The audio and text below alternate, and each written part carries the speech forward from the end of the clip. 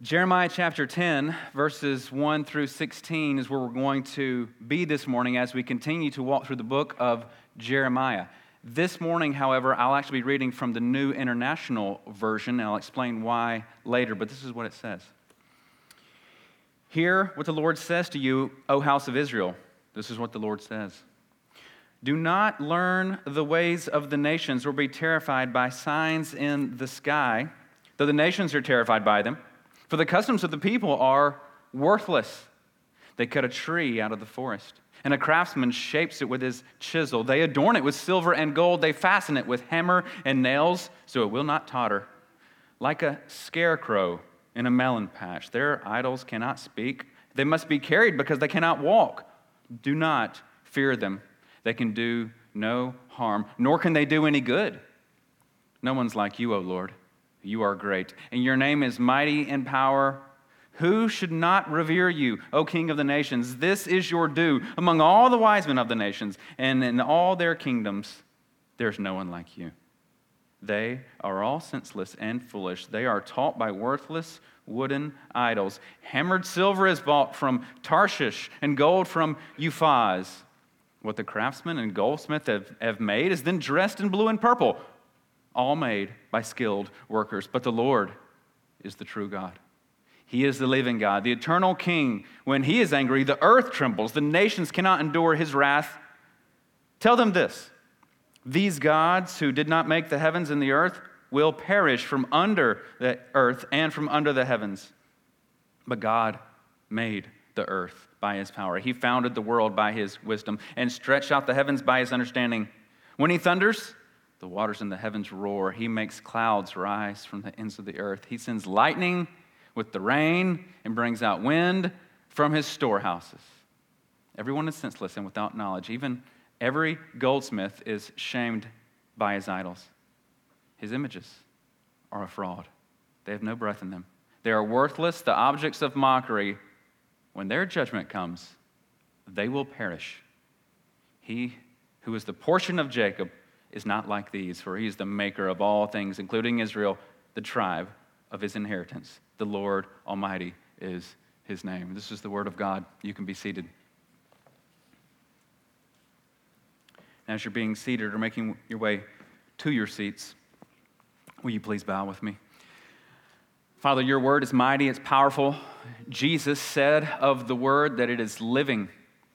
And I pray, Father, that you would please speak to us today. Give us grace to have ears to hear, and give us grace to have hearts that are open, ready, and receptive to receive the truth. And Lord, of course, I pray that our hearts will be that fertile soil upon when the word lands, it'll produce a crop. That won't happen, however, without us being willing and wanting to walk in the truth. So I pray, Lord, please cause us to be willing and cause us to want to walk in this truth. Give us grace, Lord. Give us an appetite for righteousness. Lord Jesus, you said, blessed all of those who are hungry and thirst for righteousness, for they shall be filled. Cause that to be us, Lord. We pray it in Jesus' name. Amen. If you've got your Bible with you, and the slide that we had on the screen to present the text to you didn't convey this, but if you look in your Bible, more than likely you're going to see that this portion of Jeremiah has the text sort of indented. It looks a bit different from what you might see in other portions of the text. Like if you look over in chapter 11 right now in your Bible, you're probably going to see the text all squared off nicely into nice little paragraphs. Well, in chapter 10, you'll see there's a lot of indents in the lines. Why is this? When the translators of the Bible from the Hebrew, which is what the Old Testament was originally written in, into English, when those translators want to give us a hint about something being different with this text, when it's poetry, they form it different. For us readers, us English readers, who wouldn't have picked up on this otherwise. So the writer, Jeremiah, this portion is written in the form of a poem. Now for us, in this culture, we don't usually convey serious messages in the form of a poem. Our poetry might be something like, a love letter, right? It conveys love. It conveys these feelings of love toward one another, or it might even convey some sort of fictional narrative that an author just wants to paint with a bit more color, but it's usually fiction. Not so with the Hebrews. The Jews, they were literary masters, and they used all types of literature to convey truth. So it was not strange at all for them to have some of the Psalms written in a form of poetry and to have some sections of judgment written in form of poetry. It wouldn't have seemed strange to them at all.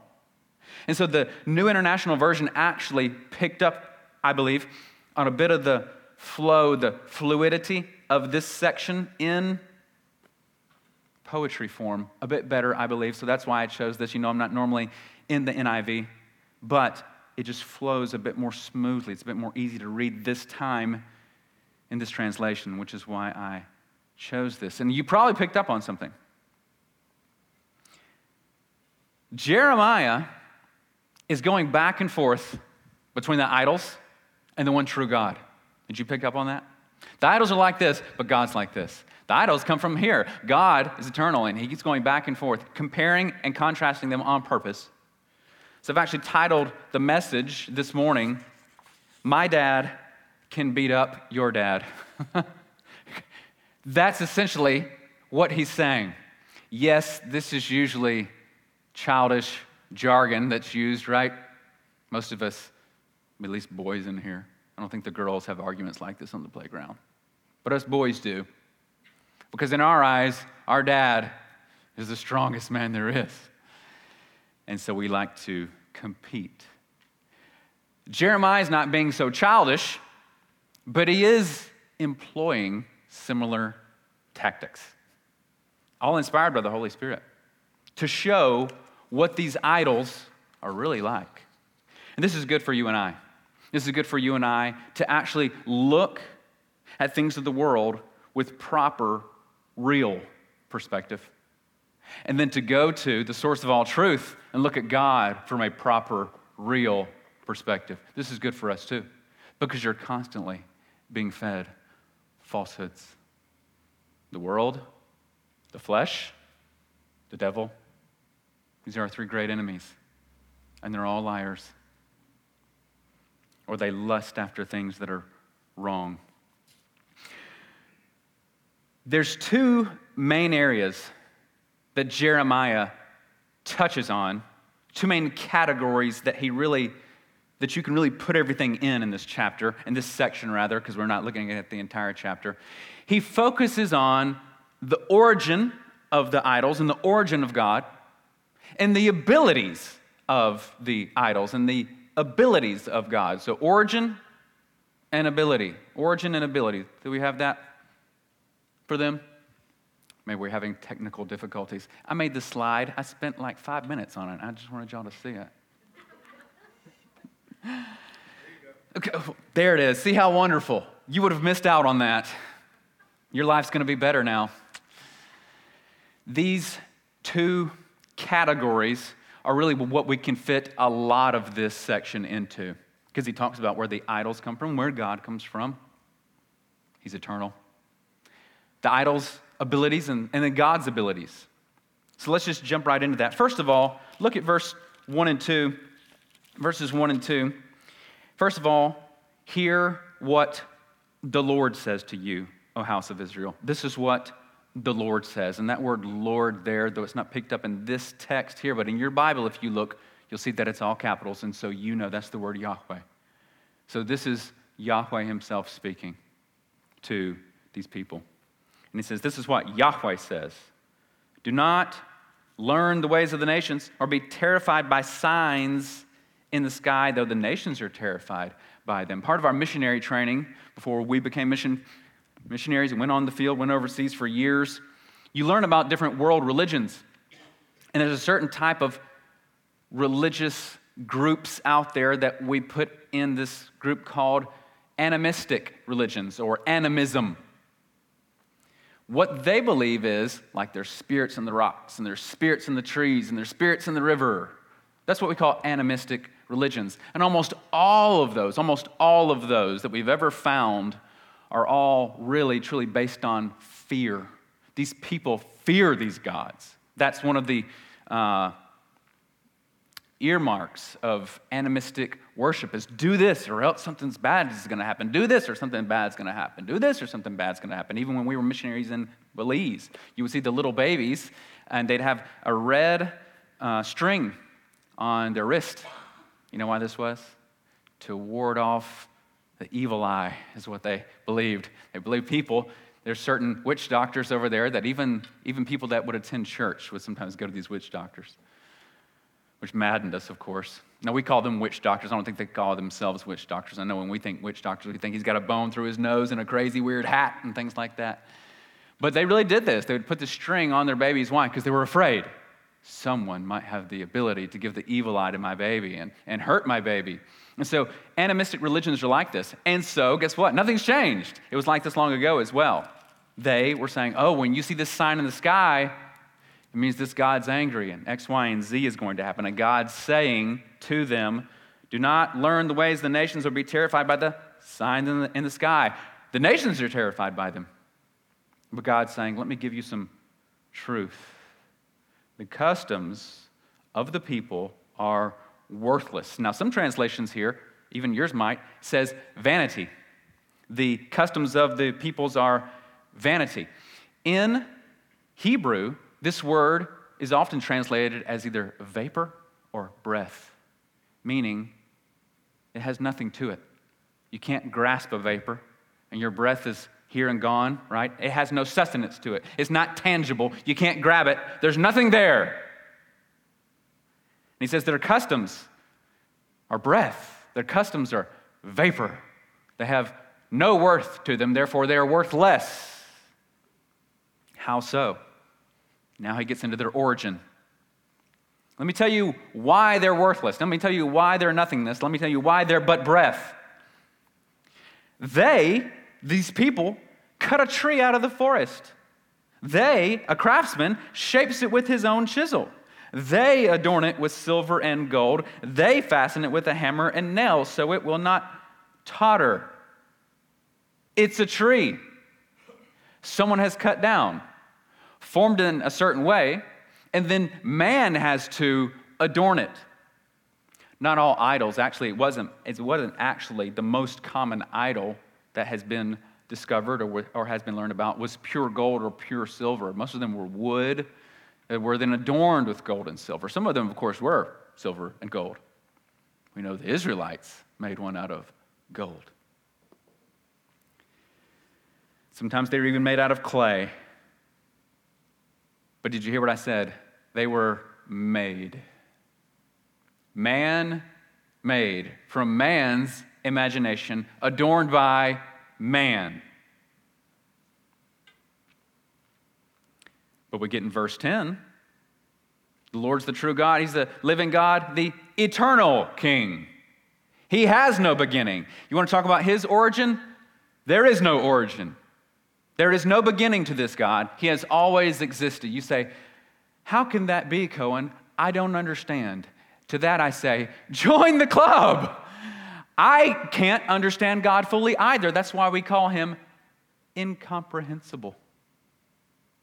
You can't ever fully understand everything about him. And that's one thing that's going to make heaven so wonderful. You will never, ever be bored in heaven. You'll always be learning more about God, I believe, and seeing more wonderful things about him. And even if only one attribute of his was visible in heaven, it would never be boring. Not ever. Look at this next verse. He compares their idols to a scarecrow. On purpose, I like that. Like a scarecrow in a melon patch. Their idols can't speak. They must be cared because they can't walk. Don't fear them. They can do no harm, nor can they do any good. We're going to talk about more of that more in a second. But let me read this quote by a gentleman named Stephen Charnock. He lived in the 1600s. He was actually a Presbyterian clergyman. He said this about God's power, God's ability, who God is. And I believe maybe he even had this text in mind because he references the scarecrow here. The power of God is that ability and strength whereby he can bring to pass whatsoever he pleases, whatsoever his infinite wisdom may direct, and whatsoever the infinite purity of his will may resolve. As holiness is the beauty of all God's attributes, so power is that which gives life and action to all the perfections of the divine nature. How vain would be the eternal counsels if power did not step in to execute them. Without power, his mercy would be but feeble pity. His promises, an empty sound. His threatenings, a mere scarecrow. God's power is like himself, infinite, eternal, incomprehensible. It can neither be checked, restrained, nor frustrated by the creature. He's saying nothing in all created order can frustrate, restrain, or put in check God's ability. Nothing. Nothing at all. And he picks up on that here too in our text. The scarecrow can do nothing. It's a facade. It is. It's to make the birds think, this is a real person, stay away from the melons. But it's not real. It's false. That's why it actually can't do anything. You've all seen the pictures of the crow perched on the scarecrow. They eventually learn, and he's wanting them to learn. That's why he says, do not fear them. They can do no harm, nor can they do any good. Don't fear these signs in the sky that people are telling you, oh, this is a sign that, our God's mad at us, and so we better worship him. We better make more sacrifices to him. Oh, Baal is going to be angry with us. God's saying, no, he's not. Don't be afraid of him. But also, don't even seek for his blessings. He can't do any good either. He can do absolutely nothing. Idols cannot curse you, nor can they bless you. What about the curses of God, though? Look at the second part of verse 10. First part said, but the Lord's the true God. He is the living God, the eternal King. Remember that? He's eternal. What about his curses? When he is angry, the earth trembles. The nations cannot endure his wrath. He says, these idols, they can't do you any harm. What about the Lord, the true judge? What about the curses from God? His wrath doesn't just affect the individual we see in this text. It can go nationwide. It can go worldwide, according to this text. The earth trembles. The nations cannot endure his wrath.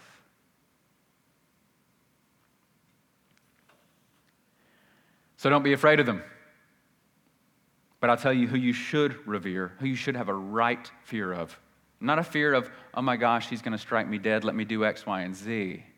A proper respect and fear that you would have for someone this mighty, this awesome, this beautiful, this glorious, this loving, this righteous, this holy, and this pure. This is what it should be like. Look at verse 7. Who should not revere you, O King of the nations? This is your due. This is what he should get. This is what he's supposed to get. We sometimes use the phrase, that's not fair, because we think, I'm supposed to be getting this and I'm not getting it. It's not fair that I didn't get it.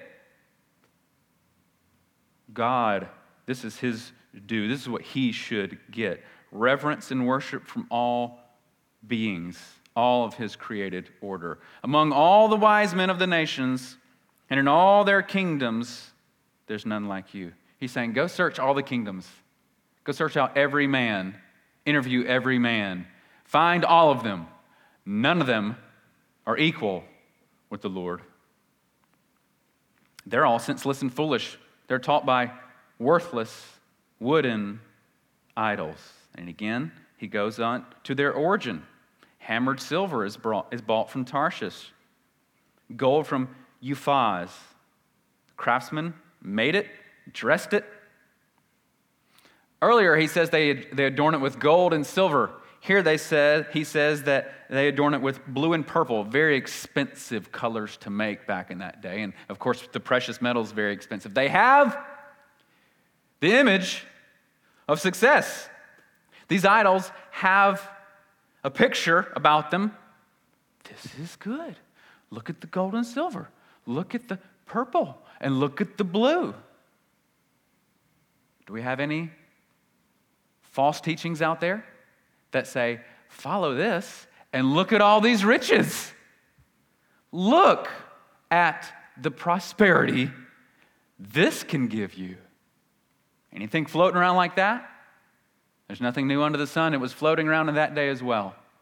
And we have one man here standing against the tide. If you guys recall, that's what I named this entire series. It was Jeremiah standing against the tide, because there's just this onslaught of false teaching, and everyone's following it like the rats following the piper to their doom. And here's Jeremiah speaking the truth. And he's not popular because of it. So if you're looking for popularity, Jesus is not your guy. Was he popular here on planet Earth? When he was feeding them and healing them, yes. But once he said, you must carry your cross and follow me. Sacrifice.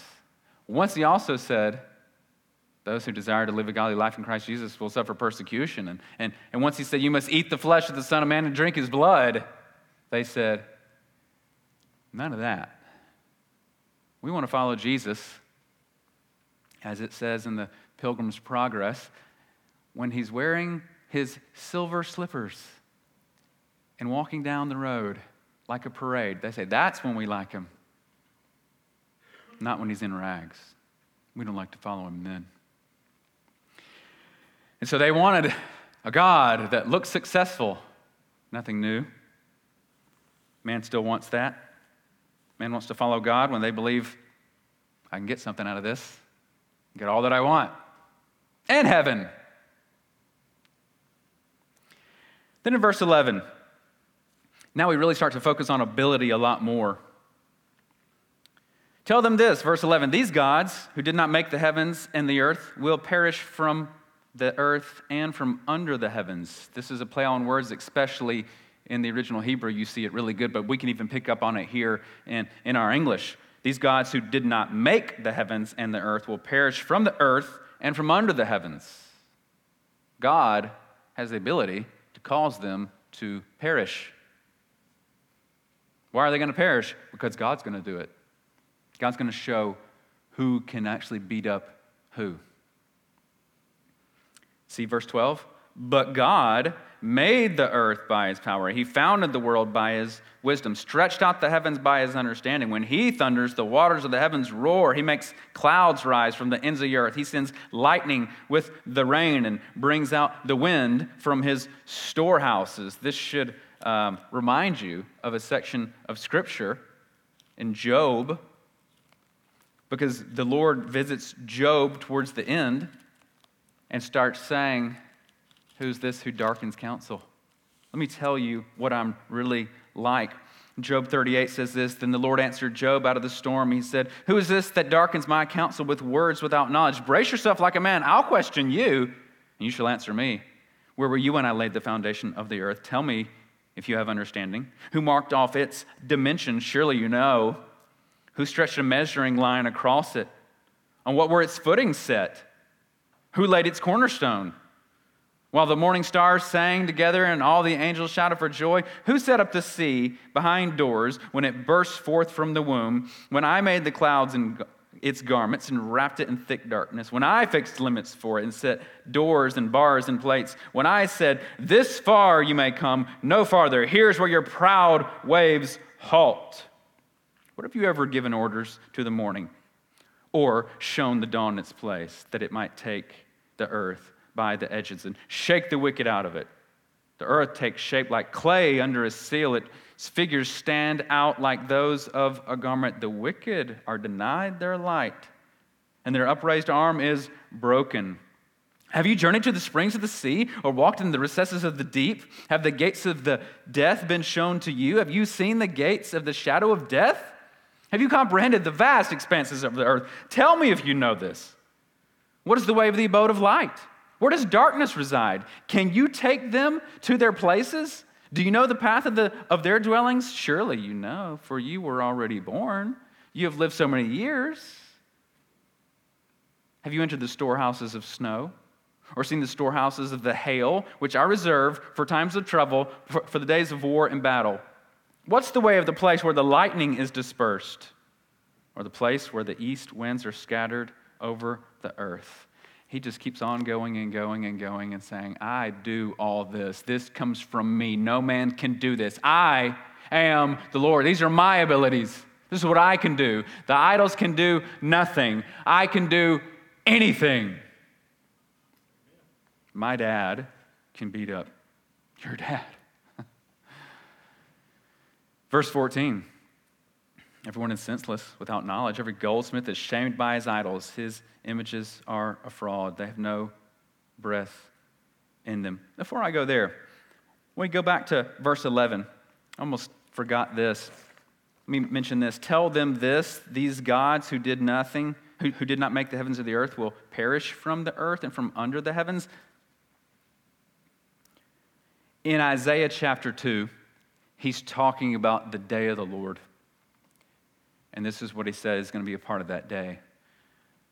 And the haughtiness of man shall be humbled, and the lofty pride of men shall be brought low. The Lord alone will be exalted in that day, and the idols shall utterly pass away.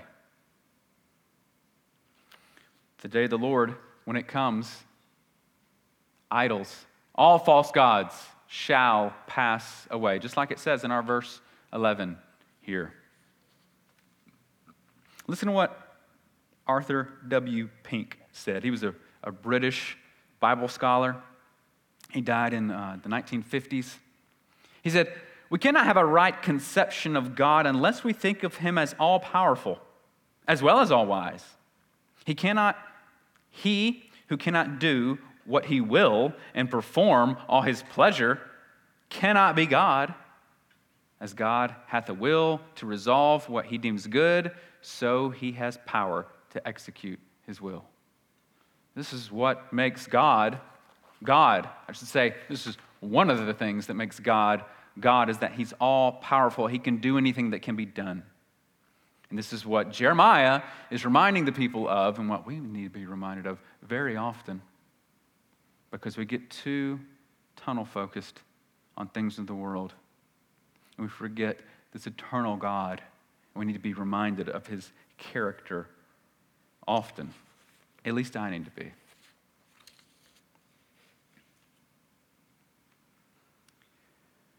Everyone is senseless, without knowledge.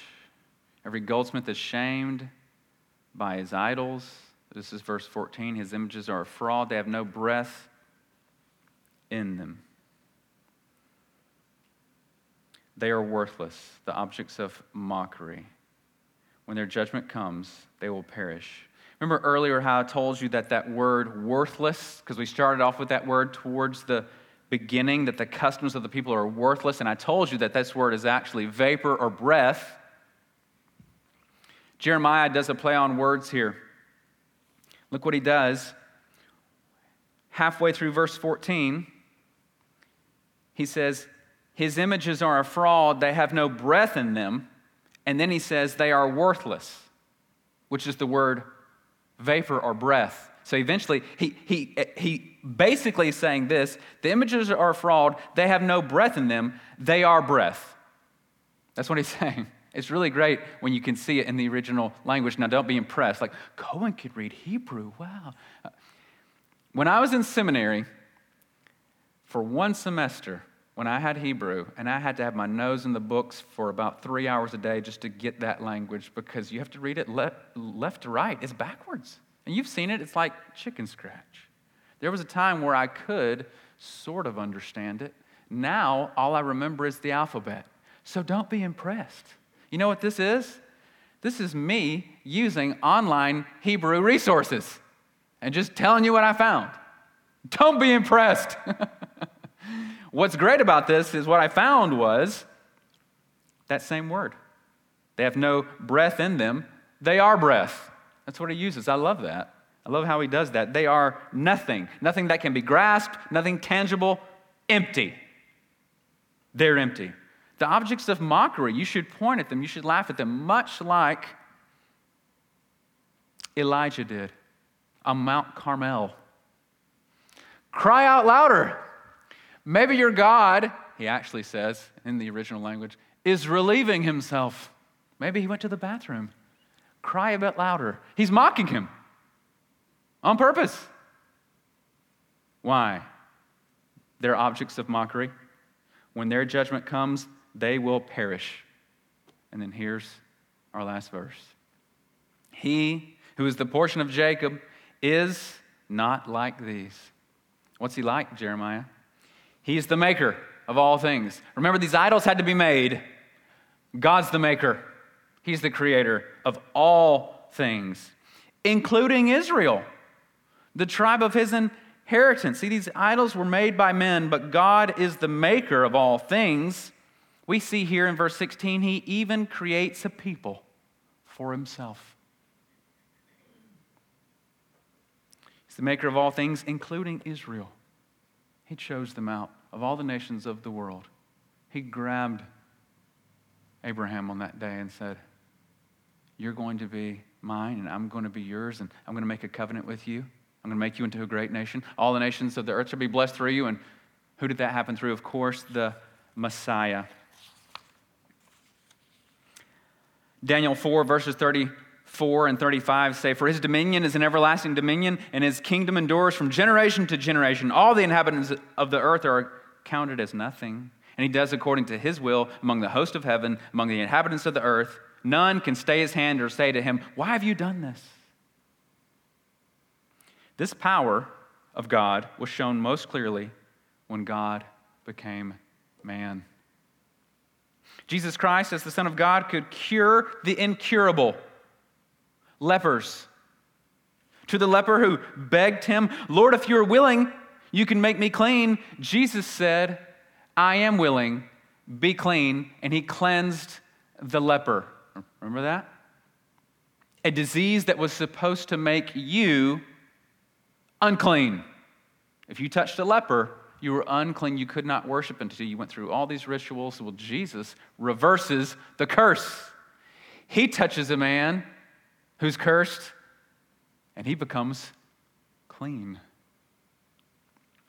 Jesus Christ can also raise the dead. To the man Lazarus who'd been dead for 4 days, Jesus commanded, Lazarus, come forth. And the dead man whose body had already begun to decay stood up and walked out of the tomb. Jesus Christ can control the storm. To the wind and the waves on the Sea of Galilee that had become so violent that even these seasoned fishermen were saying to Jesus, we're going to perish. Jesus rebukes the wind and the sea, and they obey him. The Bible says there was a great calm. Jesus Christ can command the demons to a legion of demons that had possessed a man who lived among the tombs, who shouted at night and cut himself with stones.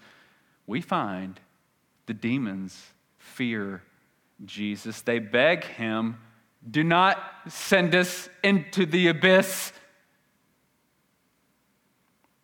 They must obey Jesus Christ. And he casts them out, and they leave the man, and we hear that the man is then found to be calm and in his right mind. Idols don't do that.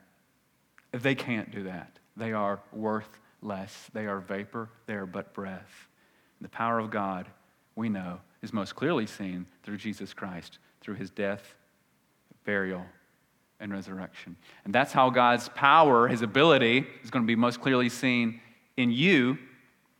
It's the only way it's going to be seen in you is when you trust in the one true God, through the Son, Jesus Christ, by the power of the Holy Spirit, believing that he died to take the punishment that was supposed to be yours. You see, this God who's so great, who's not man-made, who can do anything, we've transgressed his laws. We've separated ourselves from him. He does no wrong. He can do no wrong. He only did good to man by putting them in this beautiful, wonderful garden, giving them everything they needed. And the best thing he gave them was fellowship with himself. He walked among them. He walked among them. And they were deceived. And even in some ways, self-deceived. And they took of the fruit. The one law they had, they broke and cast us all into the curse. And so we rightly deserve wrath. We rightly deserve separation from the Father, but not Jesus. He perfectly kept the law, perfectly obeyed, and did everything according to the Father's will. Yet he died in our place as if he was sinful as we are, instead of sinless as he is. And he shed his blood. And he died. He gave up his spirit. But you know, that's not the end. He conquered death. See, even death can't hold him. Death, our great enemy, not his. He conquered death, rose from the grave, and by faith, if we're trusting in his sacrificial work alone, we'll also rise again with him. By his power, the dead in Christ will rise. Amen? That's our God. So much better than the gods of the nations or any false god you may have created in your mind who doesn't match the God of the Scriptures. Trust in that God. And on the day of wrath, he'll fight for you. Father, we're grateful for this word. It is precious. It's life, as Jesus said. And of course, I pray, Lord, that you would give us grace to live our lives according to it. Lord, thank you for this fresh look at your ability, the fact that you even have no origin. You are eternal. And Lord, those who are in you will have eternal life. So, Father, I pray, give us grace, Lord, to always be looking upon you, remembering who you are as compared to the things of the world. Give us that eternal perspective that we need, that we get from the Word of God. We pray all this in Jesus' perfect name. Amen. Let's stand together. I'd like for us to sing at least a